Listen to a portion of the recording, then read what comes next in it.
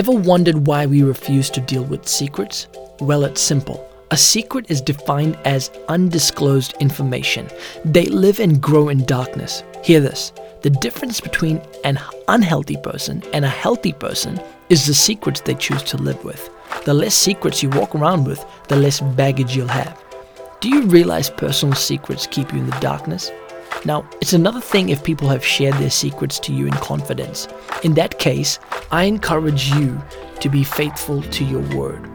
At times, people need a place of refuge. It's important to choose to live in a healthy manner around the people that trust you. People that are good for you. People who know you for who you are.